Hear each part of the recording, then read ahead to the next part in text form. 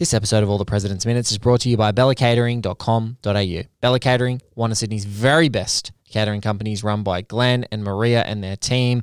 Glenn is a degenerate, but their entire team is absolutely incredible.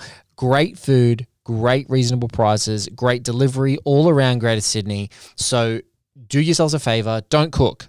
Order some food from bellacatering.com.au. They are going to be a company that has the staying power to survive past COVID-19, but with your help. So if you can, bellacatering.com.au, you can check them out. They are definitely friends of the show and of this series and of all One Heat Minute productions. And we're very proud that they jumped on as a sponsor to All the President's Minutes. We're happy to point people in their direction. We love them dearly. So if you guys have got a few extra bucks and you don't want to cook, really, who the hell wants to cook right now? I mean, you're just looking at that number in Victoria of coronavirus patients go up and up, thinking about things shutting down. Order some catering. Cater for the remaining family. You can get to your house in Sydney right now. Thank you so much for listening. Here's the show.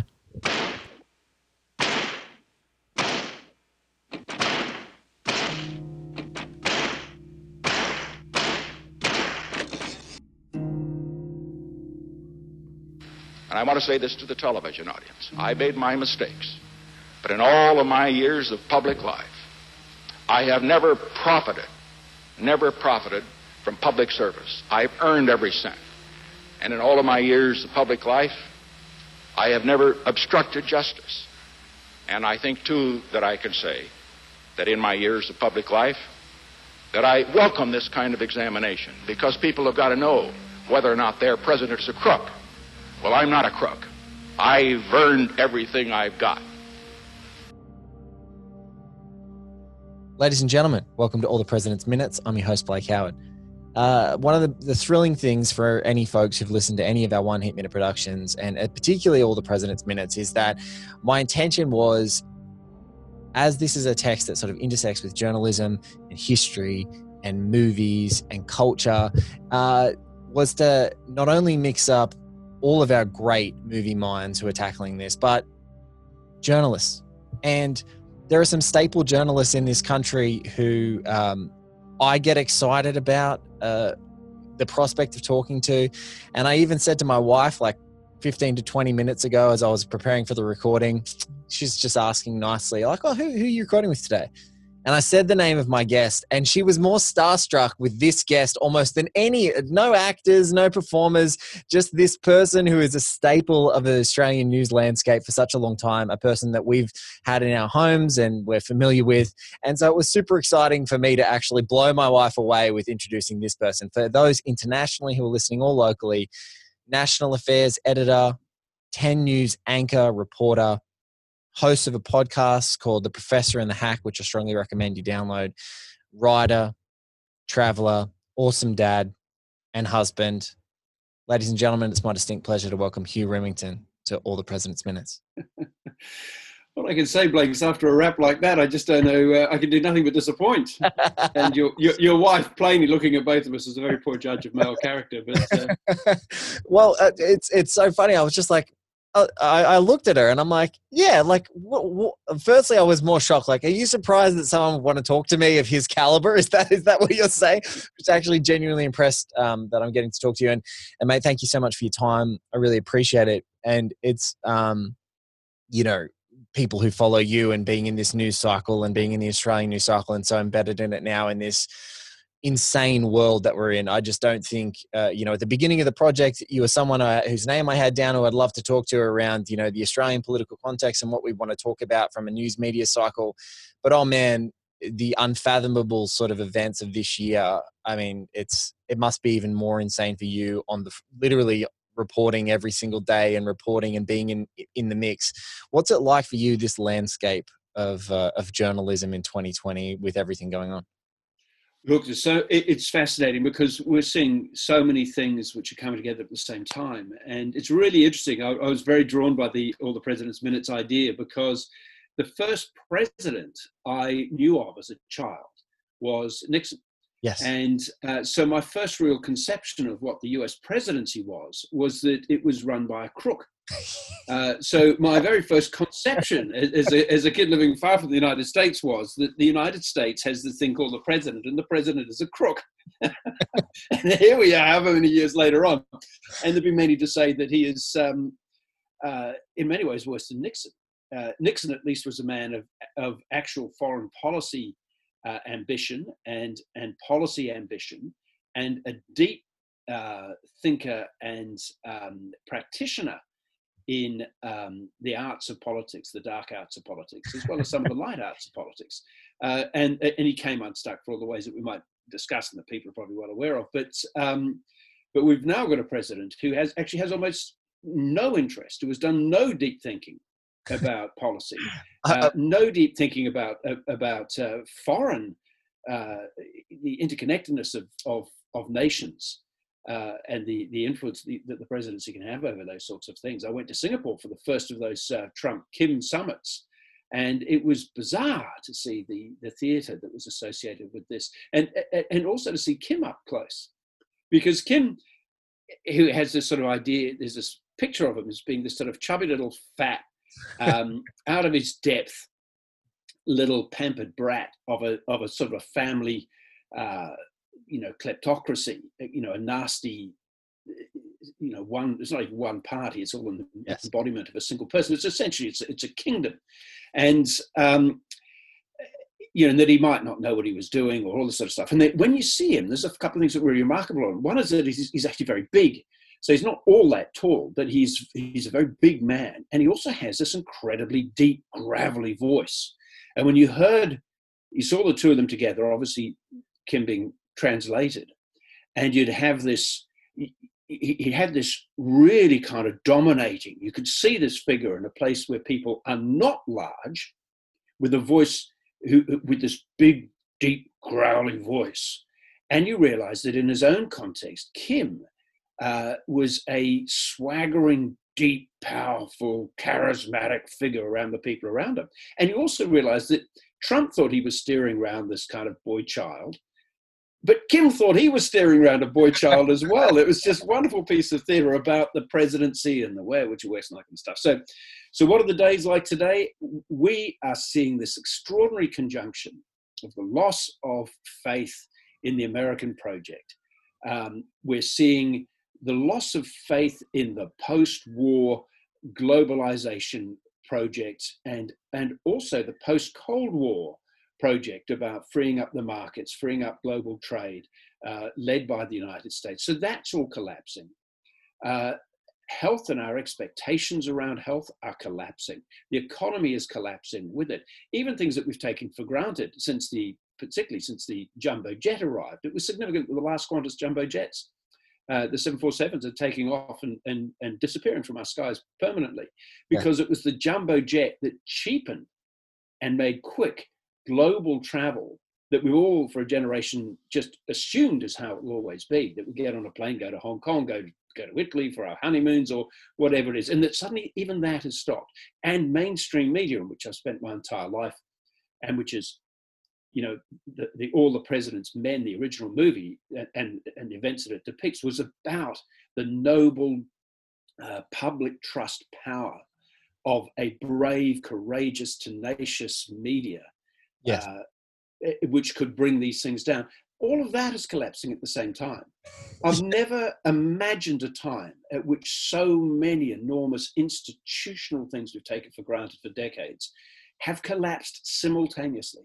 And that's the time we're living in right now. It's amazing times. It's amazing times, and it's so good to talk about just the context of all of the things that we actually take for granted. So I think that things have been under scrutiny even since 2016, since the implementation of Trump's presidency, around the casting doubt on these powerful institutions that are to hold crooked presidents to account, like journalists. I think it's been under some scrutiny for some time. But like you said, even the concept of to talk a completely different movie. I was watching The Trip to Spain, which is the new Steve Coogan, Rob Brydon travelogue series comedy show. And they've done 4 of them so far. And it begins in Turkey, and then they take a ferry over into Spain, and they're driving through these beautiful Spanish rolling hills that fall off into this beautiful turquoise waters. And I was sitting at home and I was watching it, and I was just thinking, God, is this is as much a fantasy as Star Wars is a fantasy of like imagining how great it would be to grab your partner, grab a friend, travel overseas, jump in a car, take your kids, over. It's just like, wouldn't you like to take your kids to these beautiful rolling hills? It's like, it feels like all these things, so to our very core that cuts. But I love that you said right from the very start, because that is exactly where I guess I started, is when I first even had an awareness of what a president was. As a young kid, I was born in the 80s. I had no concept of Reagan, and I'm not even a Bush really, because I didn't really know we're in Australia. So we had prime ministers that I was thinking about. It's Clinton. And then immediately as I was in that, I was surging in my United States American consumption. And then you watch something like JFK, and all you want to know is about the Nixon era. All you want to know is about JFK's and Nixon's and this crooked presidency. And so that's what dragged me back to this film and the very concept of it. So you, as a sort of steadfast mainstream journalist, All the President's Men, is it a film that you've revisited? Is it something that was inspirational to you as a young man? Is it something that you've had a relationship with? Well, I certainly remember that, say, in the 70s, I started high school in 1973, I think it was. And I had a kid in my class called Philip Nixon, as it happens. And he was a kind of a shy, sweet-natured lad. And but immediately there was a Nixon for President campaign among some of the louder kids in the year, and sure enough, he found himself elected as the class president. He had no say in the matter, just on the basis of his surname, so that we could proclaim that we indeed had our own President Nixon. The times then were extraordinary, because it wasn't just Nixon. The Watergate scandal, much of which, as the movie itself depicts, they were reporting aspects of this stuff, and it was getting no grip anywhere. Right. It really was a very slow burn, and the little details of this or that came up were really of no interest. A lot of those Watergate stories were not front page stories. They were buried in the paper because there were other things going on that was taking place. And you must remember that it was also coming at the time of two things. Socially. One was the Vietnam War had soured even for the true believers in it. There were still true believers who believed it was the right thing, etc.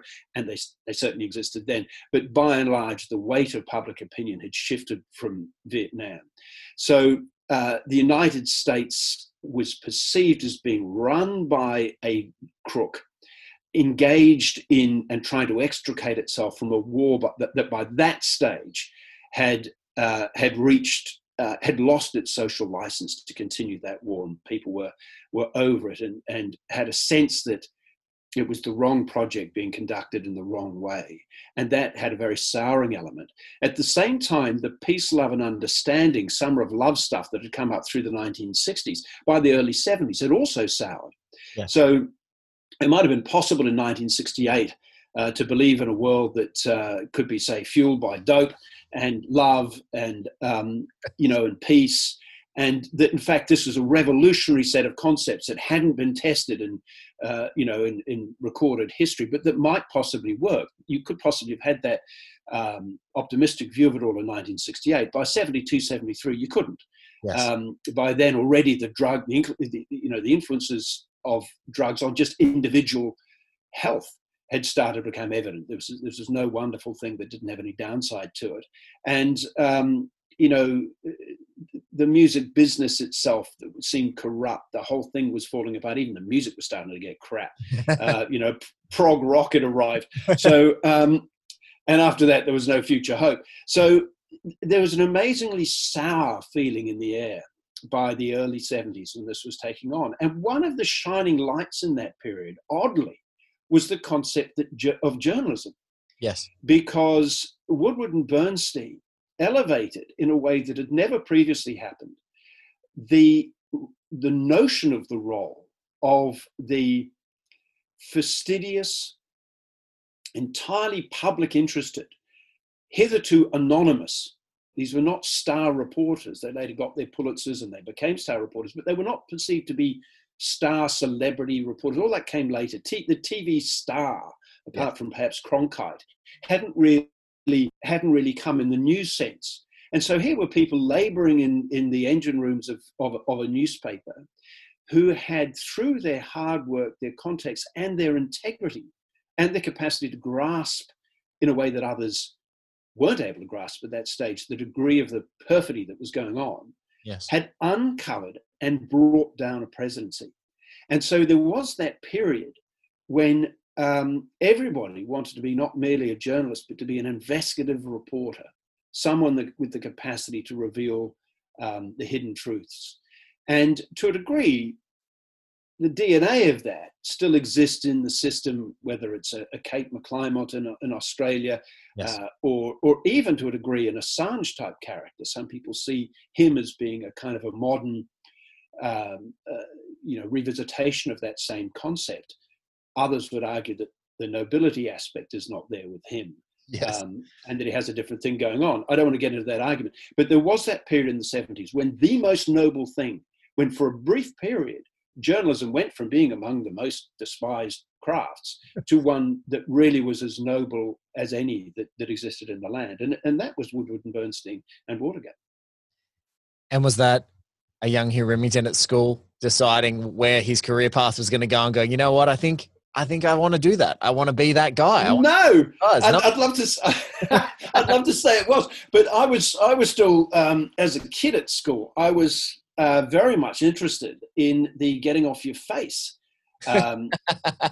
sort of legacy of 60s and early 70s, and I was with great enthusiasm. Takes a little bit longer to catch up that time. Well, I was even worse in Australia. I was growing up in a small town in New Zealand, so we were well in the caboose, and so I was getting myself hammered through high school in every way that I possibly could, and by the end of high school, by your own President Nixon. Endorsed by your own class president Nixon. Yes, not even that could inspire me. And so I got, and so I was basically, I left high school with no real prospects. New Zealand was very generous towards getting people, rather like Scandinavia, and getting people into universities, particularly at that stage. And I had the marks to get into a university. I'd scraped in there, and I could have done anything except for medicine. That wouldn't have let me loose on that. But I didn't do that. I didn't want to do that. So I had a job as a hospital cleaner.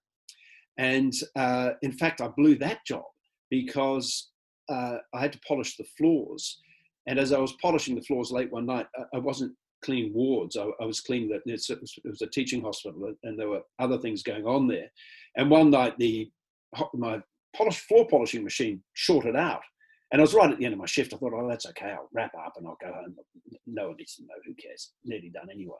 And it turns out I'd shorted out the blood bank and all the blood supply for the town for all those operations. All went bad, and they're putting emergency calls out for blood supplies. And when I wrote about this in a book a couple of years ago, I got I think it was an email or some form of communication from someone who said, yes, I can attest to the truth of that because I was due for an operation and got put off. Oh my God. So there are real world consequences, but they didn't, it was unionized. They couldn't sack you.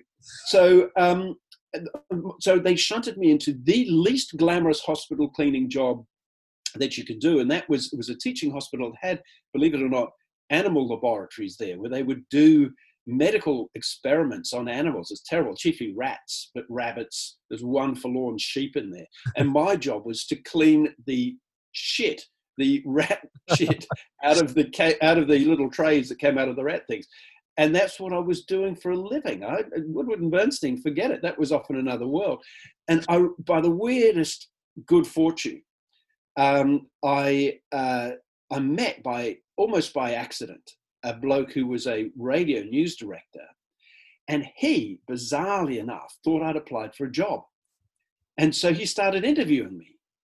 And I recognized from the first question, because the first question was, why do you want to be a journalist? The thought hadn't crossed my mind. Well, my answer was, because it would be fun. I didn't know what I was doing, but I immediately recognized this was some kind of job interview. And he looked at me and growled, like, fun. And I said, well, isn't that why you do it? And he sort of had to concede the point, and then asked me some more questions. And I was just kind of engaged in the game. I could easily have said no, but I was cleaning rat poo at the time. Well, and I got the job with the one forlorn sheep and the rat shit, or is it the fun prospect of getting out of there? Anything could be fun after that. Yeah, well, I was happy enough in my own world. I was getting paid and I didn't care very much. And oddly enough, it took me a few years before I realized actually that journalism does matter and that it does play an important role. And that I also learned that the human animal doesn't respond to detailed facts. It can't manage very well with detailed facts. It responds to narrative. Yes. And that's why we can still talk about a movie like All the President's Men. But if we were to say, sit down, neither one of us, for all our enthusiasm for it, could stomach sitting down with all the, the government documents, the legal flow charts, the organizational structures, etc., that they plowed through to get that story out. We respond to narrative. And that's when you realize that journalism has a really important role in shaping the sort of the fundamental elements that go into national narratives and international narratives. And what we both, outside of our experience being in this part of the world, don't understand is like the sheer volume of once these guys are indicted and telling the story of every single day, these guys in the Watergate trials, like phone book size transcripts of both Nixon's speeches, their speeches, the different bramble of the political departments and those sorts of things. And then the weird espionage sort of elements and layering of information so that people can't get that. It's so hard to consume. And I think that's what I love about, I love everything about this movie. And one of the things I love is the proximity with which they're telling the story, and then the economy, how you navigate what to tell to get enough information across. And even as a passive viewer, this movie says a whole bunch of names that it is impossible to keep up with on one viewing. You can't possibly wrangle it. But what it does so effectively is that it's the repetition of the names, the structure of the names, the retelling of the story, the way that the editorial teams continually challenge the veracity of the story, what's happening there. It's this whole technique of, as you said, like narrativizing what's happening in the world in a way that is consumable. It is so perfectly executed in this movie. And why it continues to resonate with me is just exactly that. The time with which it took this story to happen and all the detail and all of the fastidious stuff that these guys have to do to just get the story out. But then Robert Redford himself putting shoe leather on the ground and visiting Bob Woodward and saying in 1974, before the book's even published, I want the rights to the book if you guys do it. I want to make this thing happen. And then in 1975, they're making a movie about events that happened between 72 and 74. And it's elevated to this level, to this Oscar-nominated, resonant thing still 40, nearly 50 years later. Yeah, I think one of the things the movie really is strong on is the level of doubt. Yes. That you have as they're plowing through this thing. They can't see it whole. Yes. Years later, you can package it up and you can say, well, this is what happened. And this led on to this, to that, to that. But when you're in it, and if you indulge in this kind of reporting, or if you engage in this kind of reporting in your life, this is the real enemy. It's not even government obfuscation and other sorts of things, or, potential threats against you for having the temerity to look into dark corners, as we're seeing now, the arrest of journalists for daring to report stuff happening within Australia. But it's actually the doubt. Is it a story? You have to put yourself the counterfactual all the time. Yes. What if there's nothing to this? And particularly when they were trying to juggle, as you say, lots of different names. We didn't know until decades later who their deep throat source was. Yes. And that was the guy who was an FBI bloke. Yes. Who's not mentioned in it. There's all these suggestions. It was Kissinger, it was Alexander Haig, it was all these other kinds of people. But in fact, it was this bloke buried in the FBI who's no one would have known who his name was, and yet he held the key, the cornerstone to this whole apparatus of lies and deceit and cover up and so on. And there's a beautiful line in there actually, which is where they're talking to their editor, who's got exasperated by their lack of progress and thinks that they're going nowhere with it. And one of them, I can't remember, it was Woodward or Bernstein, says people are not talking, but it's a way that they're not talking that's unnatural. Yes. And I laughed out loud when I saw that, because what have you got there? You're reading the runes about how people are not talking to you, Yes. as a way of encouraging yourself that maybe there's something still there. And I do know from my own experience in covering, I was in Canberra during all those years of leadership changes, both in Labor and the coalition in Australia. And, you know, they were changing leaders every, you know, once a year, it seems. Yeah. And when you get a leadership chase on, you can absolutely rely on even your normal reliable sources to lie to you. Yes. And so you are in an absolute bird's nest of lies. It is like all the signals of scrambling and have gone into reverse. Yes. Because the stakes are so high for the individual players, and even people who might say, give you the steer as to what's really behind a policy that's coming up, or can give you some insights into what are the perhaps the personality plays that are taking place within a faction or other sorts of things, and give you honest insight to the best of their ability and with a bit of humor about what they're doing. When a leadership chase is coming on, now they don't talk to you, or you'll get a flat out lie from them. Yeah. And so when he says, you know, people are not talking, but it's the way that they're not talking that's unnatural, that is absolutely at the core of that process of trying to find out what the hell is actually going on. Well, the minute that we're talking about in questions, so for folks who's this is dialed up in your podcasting app of preference, you would see that it's the 73rd minute. We've now officially crossed the halfway mark of this movie. It's, I think, a good time for us to inject the minute into our discussion. So Hugh and I are going to watch it together now. You guys are going to listen along, and then we're going to unpack it. And you can see the exasperation on the faces of these guys. And I think I love one of the things is that constant self-doubt in this movie that is so reinforcing. But this is a moment where you actually feel how tired these guys are. The way that they're draped over these chairs, it is just a great thing. So if you usually listen along, I strongly encourage you to watch this minute if you haven't already a million times. But watch this, and we'll come back and we'll talk about it. They shouldn't have to republish without it. They're going to bury the report until after the renomination. The grand jury indictment will be out soon, and every indication says the indictment will stop with the 5 burglars, Hunt and Liddy. And that's the end of your story.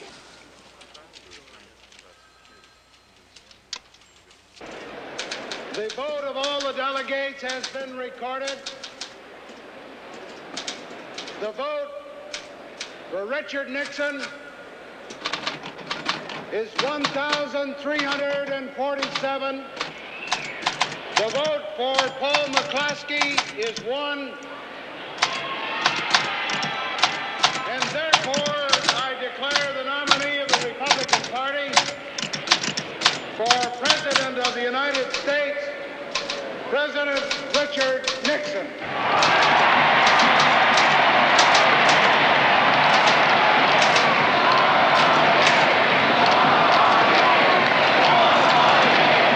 Well, I don't know if it's a spoiler for some, but Gerald Ford actually becomes the president of the United States. Isn't that the moment? So this is a great little minute because it is announcing Nixon's renomination. And for folks in an abstract way who haven't really understood everything that's happening in Watergate, it's like, oh, didn't they oust Nixon? What's going on? But, you know, true to fact, Nixon gets reelected. These stories do not stop the train, the Republican train at that time, which is all the more fascinating, I think. And Hugh talked about it as these guys being exasperated, people not talking to them. But I just love in this film that it keeps talking about this guy who had unfathomable influence at that time and seeming approval, unfathomable approval, took the time out of his life and the time out of his presidency to construct this really complicated espionage network to disrupt democratic re-election when it was all but certain. Even these old cynical editors in other scenes of the film were going, it's all but certain he's going to get the renomination. It's all but certain he's going to get re-elected. But yet his ego, you know, he had to make it a certainty. He could not have a shadow of a doubt for re-election or renomination. And I mean, in many ways, that was Nixon's genius, in that he was a total political animal. Yes. And he could manage detail, down to that, so the level of his actual involvement in the break-in, in the Watergate break-in, yes. As they say, it was a cover-up not the crime that did him in the end. Yes. But yes, he was a guy who kept score against his enemies, who was, some argued, quite paranoid, giving rise to the famous Henry Kissinger line that just because you're paranoid doesn't mean to say they're not out to get you. He was talking about Nixon. And that was the quality of Nixon. But, I mean, there's so much to delight in just in that minute. And one of them is Jerry Ford, because what you're seeing there is the moment of his renomination for the presidential ticket for the Republican Party, not his actual victory in the election. Yes. So the party has gone through the process of its primaries and so on, and not surprisingly has taken the sitting incumbent president and given him a huge endorsement, 4 more years, all that kind of stuff. And there's Jerry Ford, the fresh-faced former college football star, who's been pumped out there to essentially act as the MC for that event.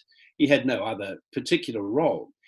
Who then, when Nixon's vice president, Spiro Agnew, got hooked up in some scandal, I think it was some tax scandal was what did him in. So the vice president drops away, and they needed someone who looked like a clean skin to go in there as all the clouds were starting to roll around Nixon. And so they picked up Jerry Ford and they made him vice president.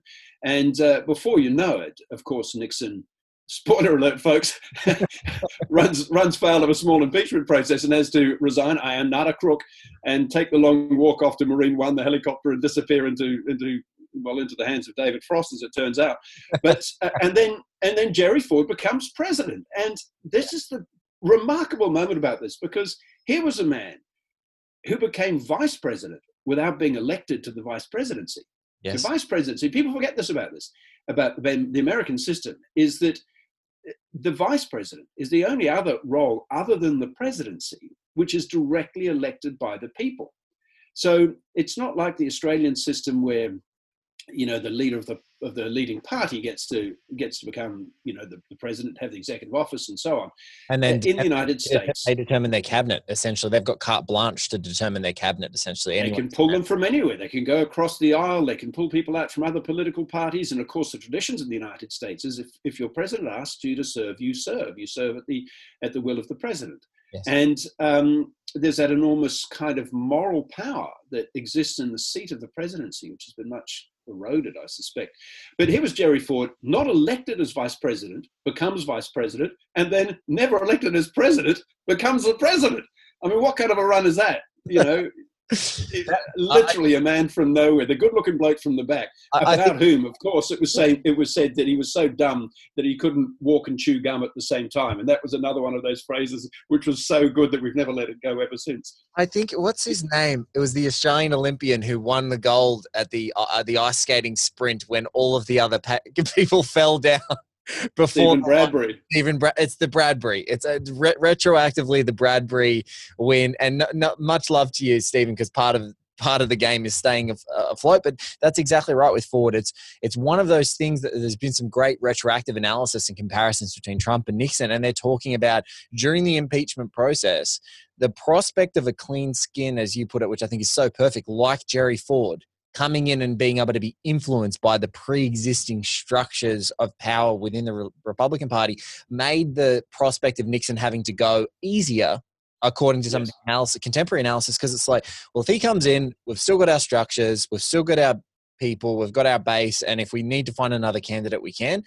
Whereas during Trump's contemporary impeachment process, the prospect was, if we impeach this guy, we make Mike Pence this extremely far-right guy who perhaps is an even worse prospect as a political leader as Trump, the president of the United States. And that's what, you know, some of that analysis was like, hey, Republicans wouldn't cross the aisle even though they may have believed he deserved the impeachment because the prospect was having Mike Pence. And at least we know how Trump acts, what the United States could happen with Pence in president is another thing altogether. Some really interesting. I'm not sure I completely buy the analysis. I understand the analysis, but I don't completely buy it in the sense that Pence has a record in governing as the governor of Indiana. So they knew the kinds of things that he could do. They knew he's far right. He's deeply Christian. His real guiding principles are this deeply evangelical Christian base. and that would make him a more predictable player in some ways, although on the extremes, a more orthodox player than Trump. And certainly one with some capabilities around management. So his management techniques would be okay. But going back to Jerry Ford, to give him his due, acted with integrity. He had to bind up a damaged nation, and in a way that no one had had to do since, on that level, probably since the assassination of Lincoln, really. Yes.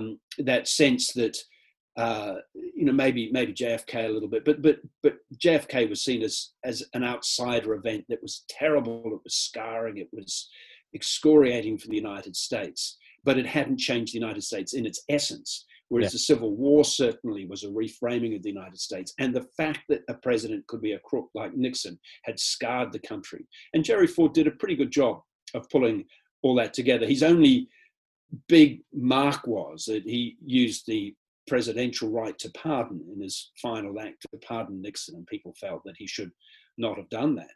Yes. And we see Trump just recently pardoning Roger Stone, a felon, a convicted felon, and saying, and everyone knowing that you can be a black man in America and get killed by a cop with ultimately no convictions against cops, but you can run political violence against the country as Roger Stone did for decades. And the president, almost immediately goes, we'll pardon him. Pardon him. It's a crook system. It is, and it's the only, I think, what is a heartening, it's like this minute in microcosm is kind of the noble and thankless profession of journalism, is that your editors will continue to batter you to find the essence of that story, to make it meaningful for the public and make it meaningful for the public interest. And also that while these monumental events are happening and this crooked train just keeps chugging along, you've got to be there just typing. Even though this, that pursuit, and it's much to the, actually beautifully echoes the finale of the film, but it's like these monumental things are happening, and these guys just in the face of them must keep reporting and must be those people that are out there on a limb typing up this story and getting something down and leading with those facts and continuing to build it and to continue to sort of shape this story, because they see that something is there. They can see that something is nasty, something is. Yeah, I think one of the things about that is beautifully shot because you have that counterposing of the lonely guy late at night in the office, tapping away on the Olivetti or whatever it was, the Adler, the Imperial desk typewriter. That's what I started with, and the camera takes the view of the letters as they turn up. Yes. And there's nothing interesting there. There's nothing, as a viewer, you're looking at, he's putting the president, whatever, he's typing stuff out.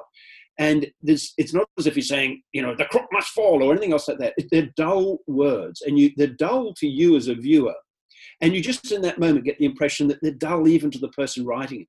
Yes. That he's essentially kind of going through the motions, trying to dredge out this at that point, unexciting further detail. Yes. Whereas the excitement in the room of those balloons cascading from the heavens, of Nixon with that great sweeping arm of victory as he accepts the nomination with the great beaming smile, and people only one vote for Paul McCluskey, which is himself. Yeah. And that's even, I feel like it's a bigger kick in the teeth that it's so emphatic for Nixon that McCluskey in his own conscience has to vote for himself, and everyone else is like, nah, we're back in the president. Yeah. This is it. Yeah, as you'd expect it to be. And so there's that, in many ways, that film, it's interesting it's halfway in the film, because it's the point at which you can imagine Nixon thinking, she'll be right here. Well, yeah, it's fine. Everything's going as it should be. We've got a few, nowadays would say barnacles, a few issues in the background, but they'll stay in the background. No one cares. We're getting away with this. I'm winning. The train is still on the track, and ain't it a great train, and ain't it a great track. And on the other hand, the journo, stricken with his own doubts, plodding along, the loneliness of it. And, you think about the relationships that are being put under strain by the fact that he's there at midnight doing this thing on what seems like a quixotic journalistic venture into nothing, and yet staying at the task. And that's where the real resilience and courage is needed in the reporter to see that through. And we've seen so many times in this movie, and this is what I think the addictive quality for it in its rewatchability is just the meter. It's like the great meter, like the metronome almost of this movie is this small break, and then they have to scrutinize living daylights out of it, and another small break and scrutinize, and they just keep butting up, and everything is difficult. And it's just that there's never this like one gigantic break that completely blows up the story, even though we're literally minutes away from this, what I would call, for folks who've listened to my podcast before, we did the film Heat. The centerpiece of that movie is either A, the coffee shop scene, in my mind it is, between Robert De Niro and Al Pacino, or B, the heist scene, the central heist scene that takes place in the United States, right in the LA downtown. The centerpiece of this film is the Oscar-nominated performance of Jane Alexander as the bookkeeper coming up, and Dustin Hoffman's incredible performance as Carl Bernstein, extracting this detailed confessional that really forms the foundation of a hell of a lot of what happens as far as indictments that come a little bit later in the film and later on after the end of the film. And so I love here, just at this moment, they're about to have another break, but you're still, every single time they seem to have a half break in this story, it clamps down on them. And that pursuit of like, all right, I've just got to knuckle down and I've got to do this. I love that about this whole minute. I love that. And again, like you said, really like the beautiful split diopter crisp shot of like Gerald Ford's archival footage in all of its glory, and the balloons. Like we have nothing like this in Australia and New Zealand, where there's balloons falling from the ceiling of a stadium to announce a candidate. Seeing that is just it's so amazing to look at and to watch people be enraptured with this whole process.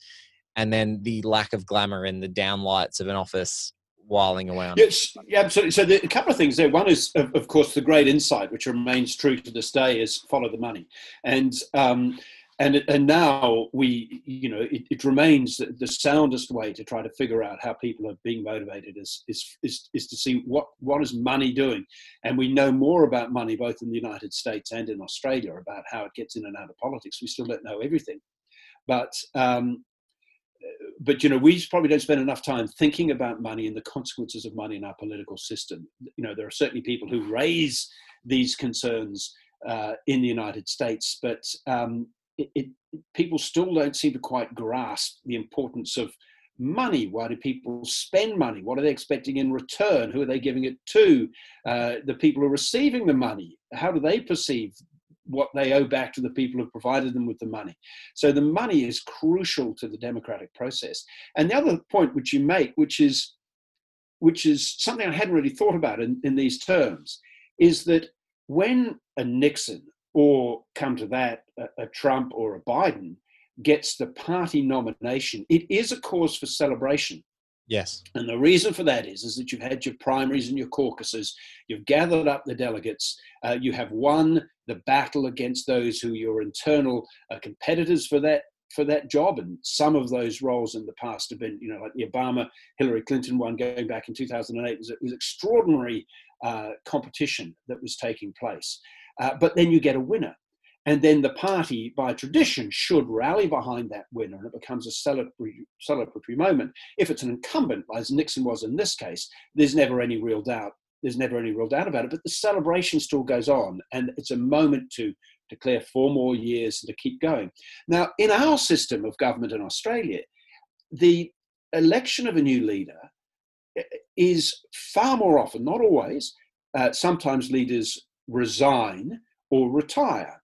Yes. At the end of a long career, and Howard will retire because he got defeated at the election, and then it becomes an open thing, and anyone can have a go.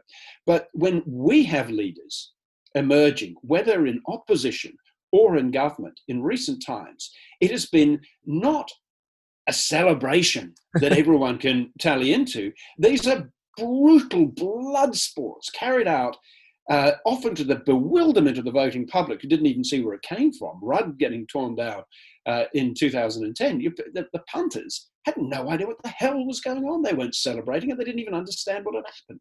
Well, you talked about going to Singapore for Trump, Kim, earlier. I was in Singapore, strangely enough, when Rudd was ousted, and I was walking through it as an Australian, like in Singapore airport, waiting to get my connecting flight to come back home, and I'm like, what do you mean the guy that we hitched our wagon to, this hope of, progressive Australian politics? What do you mean he's ousted? And what do you mean Julia Gillard is new prime minister? Like, how does this even exist? And it feels like the 10-year bloodbath, or 8 to 10-year bloodbath of Australian politics, just like it was a domino effect from there, this like continual cycling in and out of people in power. And it's just like, this just seems maddening. Like you can't imagine it on a bigger scale, like the United States, the Republican Party being able to oust someone, or the Democratic Party being able to oust someone and put someone in. It just feels so completely strange. Yeah, I had a similar experience to a degree. In 1991, I'd got a job for Channel 9 as their London correspondent, but I had a bit of time up my sleeve, and I, at that stage, was doing a lot of climbing and stuff like that. So I hooked up with a friend, and we went off to Nepal and climbed some mountains in Nepal, and in the Himalayas. And then we got back to Kathmandu, and the International Herald Tribune is the great traveller's newspaper. It was in those days, basically the New York Times International edition as it then was. And there was one sitting in Kathmandu at some hotel, and I picked it up and I'm glancing through it. And somewhere in there was a little story saying the Australian Prime Minister Paul Keating. And I thought, wow, gee, even the Herald Tribune can get things wrong from time to time, Prime Minister Paul Keating, and then it's because he'd obviously been having a few goes over the previous years. And I thought, don't tell me he is the Prime Minister. And sure enough, this entire drama of Keating knocking off Hawke had happened while I was somewhere up on top of a mountain. And I had the same sort of otherworldly experience. This can't be right. And there were warnings about that, whereas there weren't warnings really about Rudd being taken down. Yeah, I think that's strange. And it's actually, I think also what's funny is, and this is also sort of to the bewilderment of the public as well, as some of these fights for candidates, it's, there seems to be a popular candidate, someone emerging, and you feel like a party has hitched their wagon to, or their voting base, and it starts to get echoed. And in the media, it's like, we're hearing this name and we're hearing that this person's popular. And then, for example, in the current, he was re-elected, but at the time when Scott Morrison was appointed, it was like, this guy, like, wasn't everyone saying it was the far right Dutton guy that was going to get this job? And then like overnight, the party says, no, we want Scott Morrison. And it just feels like a really strange thing that there's doesn't seem to be a celebration in Australian politics for when a leader is appointed. It's like, this is the person who survived a blood sport, to your point. They survived a blood sport to get here. And look, and I think that when it comes to the American election this year, there's going to be very little sense of celebration. Yes. No matter what happens, or there will be a deep counter reaction. And we have this extraordinary situation where the Democratic Party flirted with the notion of a sort of a new generation, a next generation shift, and rejected it very early, in fact, in the piece. Yes. And so in the end, it wound up being this contest between Biden and Bernie Sanders, both men in their 70s.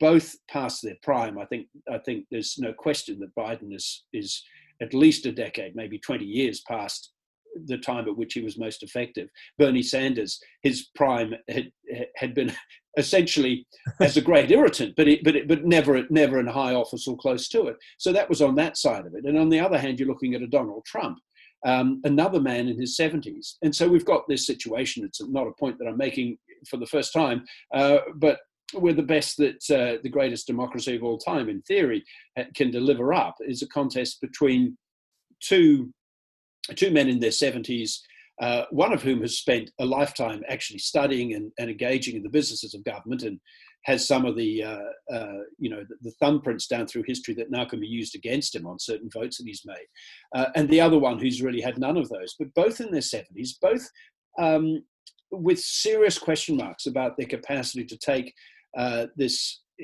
vastly important nation to the world, to take it forward over the next 4 years, in the case of Biden, let alone 8 years. And so you have a sense to take a view of it that and if Trump wins again, of course, I was there in 2016 when he won there, and then I saw those protests that rolled around the country, and that was when there was no serious questions about his legitimacy. It wasn't 2000, the Gore-Bush one, which came down to hanging chads and all that kind of stuff. He had won according to the rules. He might have lost the overall vote, but the Electoral College was emphatic that he was the winner, and yet there were still hundreds of thousands of people out on the streets. Now, if he wins, there will be who knows how many more millions out on the streets. No. If he loses, there will be that potential for those heartland people. I know this has been discussed before, but David Kilcullen, a fine student, soldier academic, a fine student of essentially where insurgencies come from and how they get built up, has written about the very real danger that there will be armed clashes within the United States in the course of the next 12 to 18 months, because obviously we see a lot of right-wing groups that are heavily armed and they're highly visible, but there are now left-wing groups and including black militias that are heavily armed and are showing, flexing their muscles, rattling their sabers.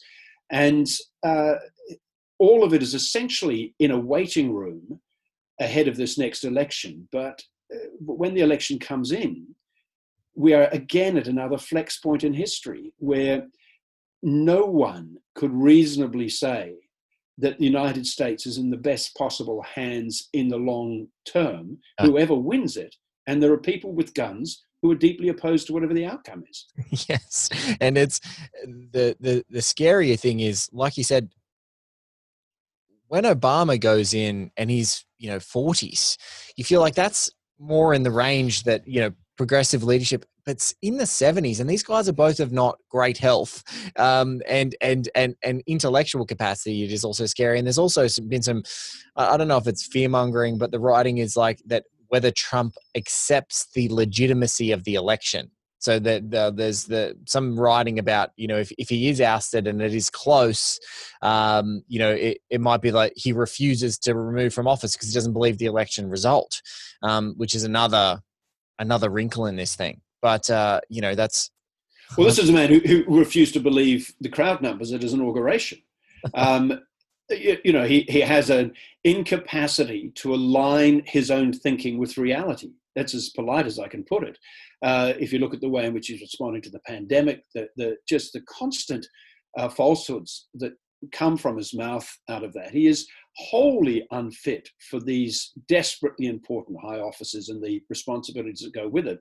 Not to say that he doesn't retain a strong and very highly bonded on supporter base. Yes. So the question then comes, so the two threshold questions, one is, will he lose? I wouldn't say that's yet a given by any means. I think it's probably more likely that he'll lose than he won't. But then it only takes Joe Biden to give a mangled up speech in a highly visible place, or to stumble down a flight of stairs. And things are so fractious at the moment that a perception comes that he is ill-suited for the job. You could see what happened last time was that a lot of people in key constituencies, battleground states and so on, just simply didn't vote. They had no enthusiasm for Hillary Clinton.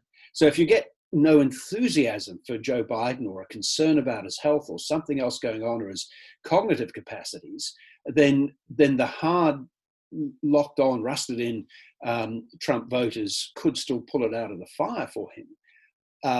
You'd think it unlikely, but it's certainly not impossible. And then the question then would come down to the character of Trump and the degree to which he might rise above himself in a way that he hasn't previously and said, look, this has been a contest and I've fought it hard, perhaps with an element of relief, say, and now it's proper. I can leave a legacy of a proper handover.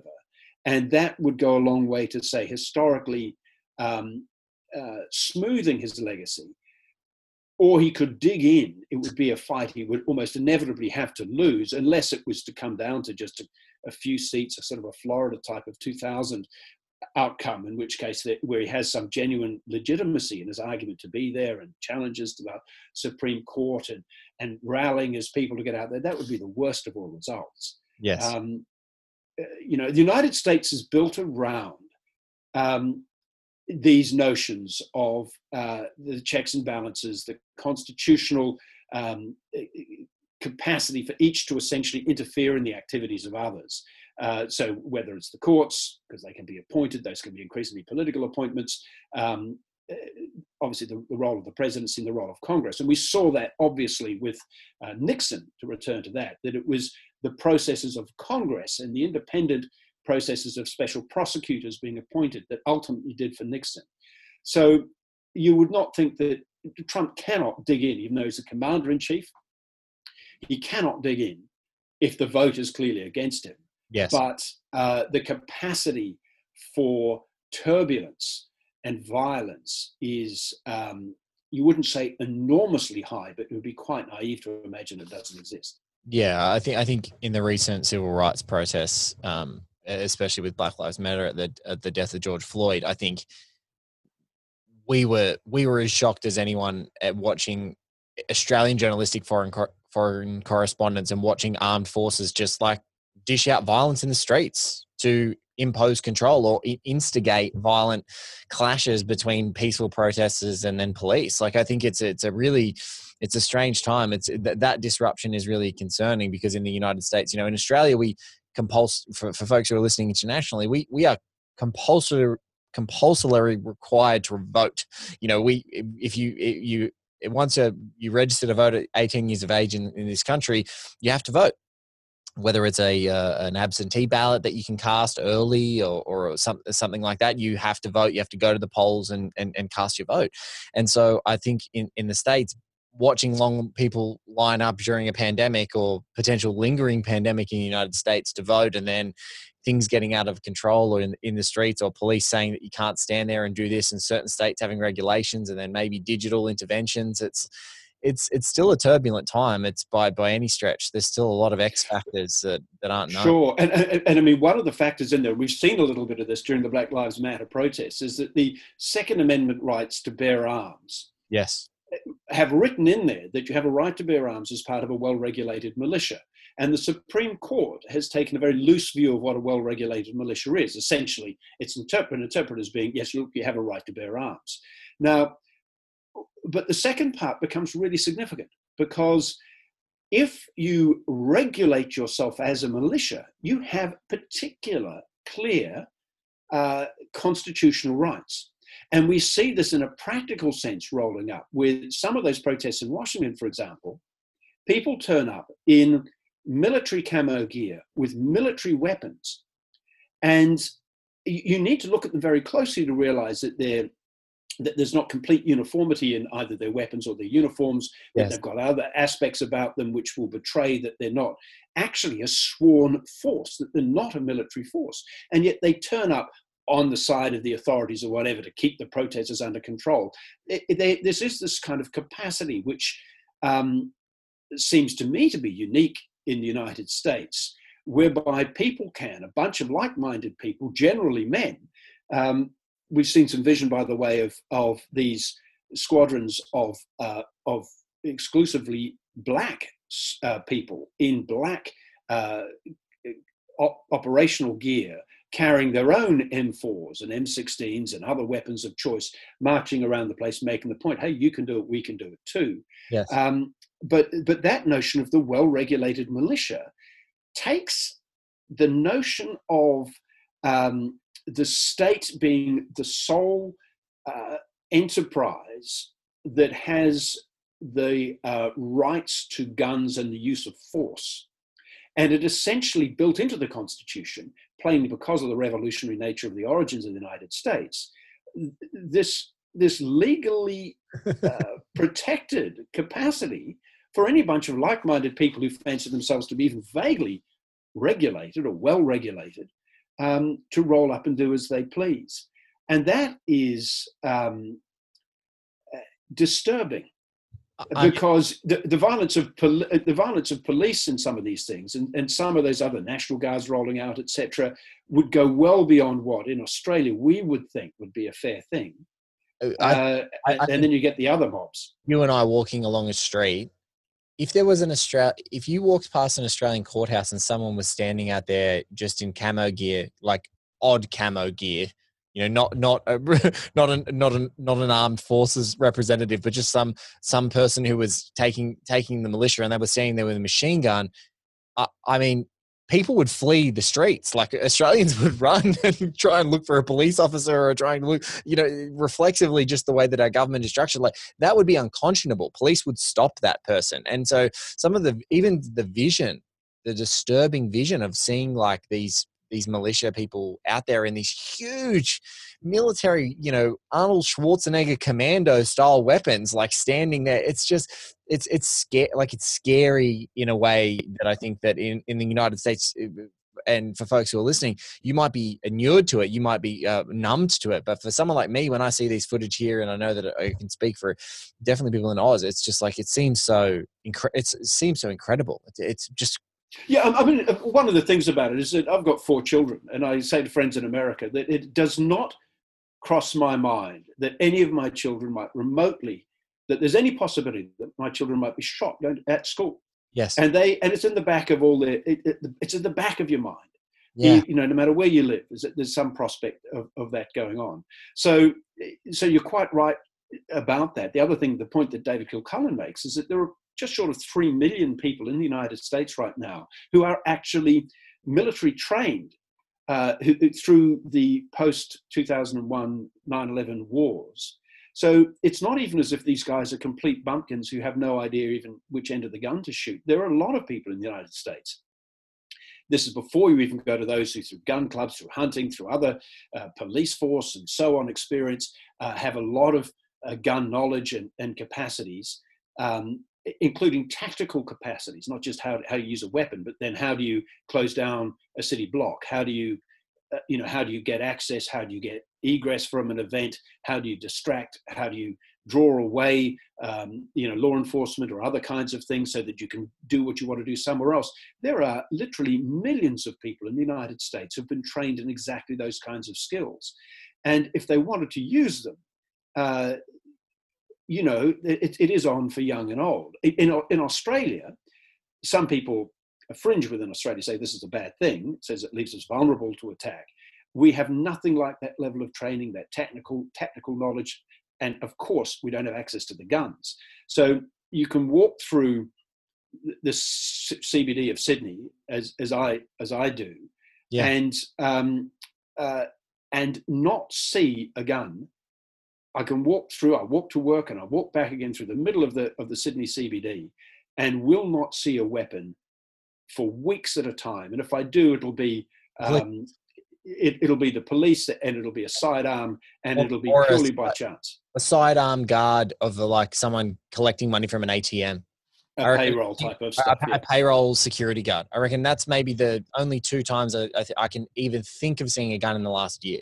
A payroll, a security guard protecting an ATM drop off, or a bank delivery of funds or something like that, and a police officer. It's really fascinating. And that doesn't make the Australian experience that unusual. The same you'd see in Northern Europe by and large. Yeah. In the UK tends to be. I lived in London when the IRA was still very active, and you certainly saw more of it then. And in the post 9/11 age, you certainly see more through airports and so on. And you will see a bit of that at, say, Sydney Airport. But that is something. Not in footy shorts as I saw in Johannesburg.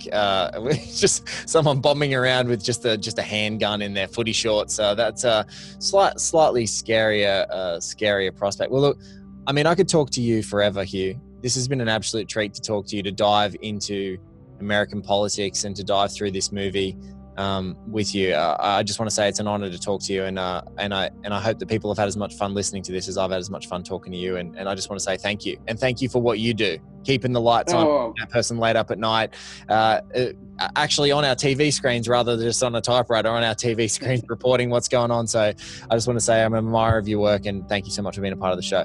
Well, it's a great privilege, Blake, and I love your project, and good luck with the rest of your guests. That was the incredible Hugh Remington, one of Australia's great anchors. A privilege to talk to him on the show. If you want to follow Hugh, the best place you can find him is on Twitter, which is at HUGHRIMINTON. He's the National Affairs Editor on Channel 10 News. You're going to see him there, Professor in the Hack podcast, as we mentioned, and he does put up a bunch of clips and links to everything that's happening in the news world, and he's a pretty active Twitterer, so if you want to interact with him, reach out to him there. An honor to have him on the show. Honor to have my wife starstruck about a guest. That's fun. Isn't that a blast? Guys, thank you so much for listening. At ATPM Pod is where you can find us on Twitter. At One Blake Minute Pod is where you can find me.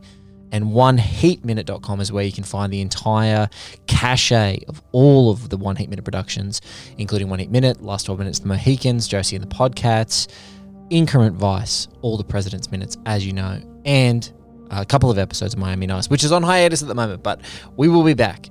If you can, please share, subscribe, review. We love your support. Thanks so much for listening.